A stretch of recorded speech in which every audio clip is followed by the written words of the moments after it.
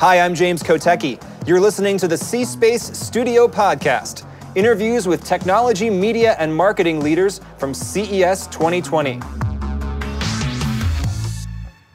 Hi, I'm James Kotecki. You're here with me in the C-Space Studio at CES 2020, and joining us is Phil Duncan, the Chief Design Officer of Procter & Gamble. Morning, James. How are you? Thanks very much for being here, Phil. Absolutely. Appreciate it. You have a very cool job title. How do you define and explain your job? I do have a very cool job title, and I have a very cool job, too. I think my job at P&G is to really elevate the superiority of our brands to ensure that consumers, when they are in a relevant context to shop, think about, discover brands, that they look at the portfolio of our brands and say, that's something that I am really interested in bringing into my life. I also have a wonderful team of designers across the company, so inspiring them, helping them to elevate their own work, maybe berry busting a bit occasionally. But it's also a wonderful opportunity to bring design together across R&D, marketing, IT these days, and really be this interesting confluence to help all of our business partners think about how to bring that superiority to life. Mm-hmm. So it's a privilege and a joy to be in the position that I'm in. And what does that really mean in practice? Are you doodling all day? Are you have like giant whiteboards where you're scrawling crazy ideas? Or what does your physical day-to-day look like? Yeah, I do think any good creative has always got some level of practice within them during the course of a day. But I really do. I meet with our business teams a lot. We go through a lot of interesting business challenges in terms of what design ideas may be on board. So I'm obviously working closely with a lot of our different areas of the business, but I'm also responsible for things like our CES program. Mm-hmm. So bringing that whole program together is, particularly the past couple of months, has been a big part of my work. Can you give me an example of a design challenge and how you kind of took that, or just how that process kind of works, for a specific brand or product? Yeah, sure. There's a lot of different examples I could point to. I'll use Olay, one of our premium skincare brands, as an example. We really talk about how to bring consumer experiences and really reinvent the consumer experience across product, package, customer, in-store, and value. So as we sit down and think about ideas for the Olay brand, of course we're thinking about the product component of it. Mm-hmm. The actual chemical makeup of the physical thing. Yeah, for sure, exactly. Yeah. There's the product piece of it. How does it feel? What are the textures? Even color, because a lot of those things can cue performance and efficacy. But then we're also, of course, looking at shape and container, primary, secondary packaging. But in today's world, we're also really quickly integrating, how might we think about, expressing the brand in a digital way. One of the ways that we've been connecting with consumers a lot on our Olay business recently is through the Olay Skin Advisor. And this is a technology that allows you to take a selfie of your own face so you get your skin age, and then that recommends a regimen of products from Olay for you. So that user interface and that engagement is a whole other level of how we kind of think about crafting the overall experience with our brands. And even though you're a consumer products company, do you really think in terms of selling experiences now? It's not an either or. It really is a combination. I'll use a design thinking phrase of yes and. Mm-hmm. Obviously, the consumer puts out cash for a product, right? Mm-hmm. But a product anymore is not just the physical thing that might sit on his or her counter at home or in their storage area or above their washing machine, what have you. It really is about, how do these brands and products fit into my life? How do they affect my everyday, being? So we really think about elevating the consumer experience in combination with just the physical product as well.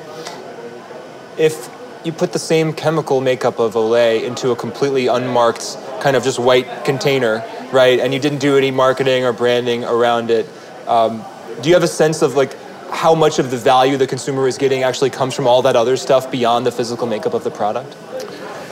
Oh, for sure. I think we clearly understand through a lot of our both testing constructs as well as just how we engage with the consumer that there's clearly the performance component of the brand is most critical, right? That's where the brand really needs to shine, really needs to drive the superiority from a performance standpoint.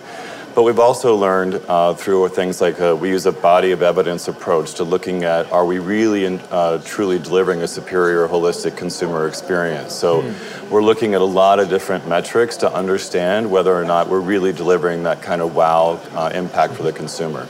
And do you use things like artificial intelligence to kind of crunch those numbers and optimize? Yeah, absolutely.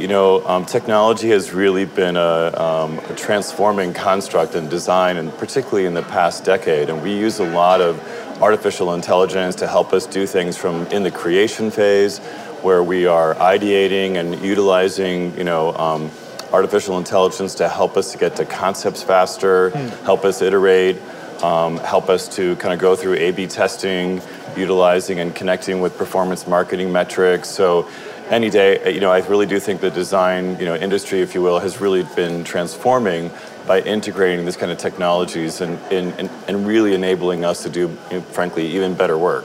Talking to Phil Duncan, Chief Design Officer, Procter & Gamble, when you talk about AI in the concept creation phase, I think people might be comfortable with the idea of AI helping me, A/B test things or crunch some data once something exists. I think some people are a little more nervous around the idea that AI might be creating the concepts. I mean, how does that actually look in practice? Well, I think if you start with a premise of, imagining what an idea space could be, and utilizing artificial intelligence as a jumping off point. Ultimately, I don't think it will ever replace, the skills of a designer or a design thinker or a creative. But I also don't believe that not embracing this kind of technology is good for creation either. We're trying to be much more agile and faster in our creation process. And AI really allows us to jump faster into concepting than, frankly, starting from scratch. So it can be a real enabling tool. Interesting. Do you also think about the fact that people see most of your physical goods maybe digitally first? They see them online or in some kind of online campaign or just digitally on screens. Do you design physical products differently, knowing that people will see them on screens first often? Yeah, absolutely. We've done some interesting work to look at how our designs, kind of winning from, I call it the post back, or winning from the social media post back. How the ultimate kind of, if you will, reference from a consumer is, did I buy it and then did I post it on my social media and recommend it to my friends? So it is really interesting to look at how consumers are posting and sharing your product, and how in a social or mobile world that's very different than obviously looking at it on a store shelf. So we've looked a lot at how our products and packages show up in a social digital world, and what are some of the nuances in the context of how we can make sure that when a consumer is looking at it in a mobile context, it has all the relevancy and all the beauty they're looking for. And can you share a detail about that? I mean, do you tweak a color or a font size or something like that? Yeah, sure. I mean, I do think in a digital phase, you don't have to be so over-prescribed in the context of how much data you share on the package or what have you. An example with our Olay business, we looked at over 500 social media posts on our Olay business in China, and on a recent launch on our Olay Whips product, which is a terrific product. But it was very interesting to see the Chinese consumer who is taking the cap off the product, laying it beside. Obviously, they could get a shot of not only the beautiful product on the inside, but also the package. Yeah. Well, we had put a lot of our effort in the decoration of that package and bottle on the outside of the lid, right? So suddenly they're flipping it over, and we had not necessarily given as much attention to the inside of the cap. It seems like a detail, but when you go back to creating holistic consumer experiences that really are superior, those are the things that can start to matter. I would fully expect you to be the details guy when it comes to this stuff. I'm proud of that. That's great. You mentioned design thinking and the phrase yes and being part of it. It's also a great phrase in improv comedy also. Can you just explain a little bit more about what design thinking is and how technology kind of changes or maybe doesn't change that process? Because ultimately it's a very human-centered process, right? Oh, absolutely. We always talk about starting any innovation at P&G from the basis of the consumer and what are the tensions in his or her life and how might we, solve those, if you will, through different solutions.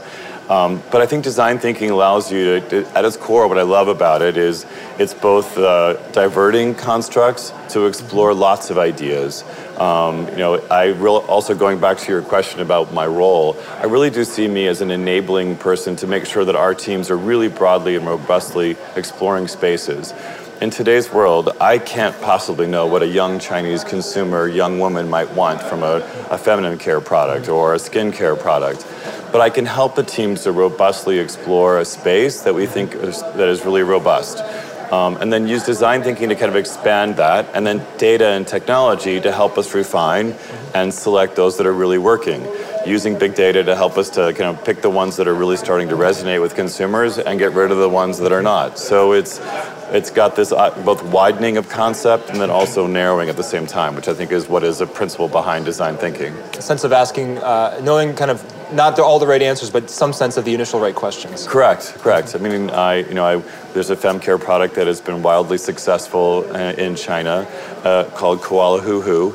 And when I looked at the package, it had a lot of sparkles, and it was not exactly my design aesthetic, but it was a good thing that I did not sit there and judge it, because frankly, it has been a runaway hit in China. And we did that because we explored a space robustly, and the consumer voted and said, I like that one. So that's a good example of how we use kind of the diverging and converging aspect of design thinking. P&G is, as a company, I believe, maybe it's over 180 years old. Yes. Are there design lessons from that long storied history that you can share with the up-and-coming tech people here at CES? Sure. Well, I mean, at the heart of everything that we do from a consumer standpoint or innovation standpoint is to really pay attention to the consumer and be very consumer-based in any innovation. So, at times the technology has the ability to step out in front of the consumer message, right, or the consumer insight. So we really try to do a great job of ensuring that we keep the consumer at the heart of all we do and don't just introduce technology for the sake of introducing technology. But from a design and kind of communication and creative standpoint, I would say that one of the things that we do really well at P&G is to kind of understand what are the few iconic assets on a brand and really be true to those over the years. If you look at the Tide Bullseye, that's been an icon for decades, and that business continues to be really healthy and grow year on year for many years. So, and I think it's because the consumer identifies and understands that product, whether it be now in a physical sense or a digital sense, understands that Bullseye reflects their values and it reflects a wonderful product that meets their needs. And so finding that interesting space, well, what are the few iconic assets that help you transcend time is important. Phil Duncan is the Chief Design Officer at Procter & Gamble. Thanks for the time this morning. Enjoyed it. Thanks so much for sharing your insights with us. Absolutely. This podcast is in partnership with the iHeart Podcast Network.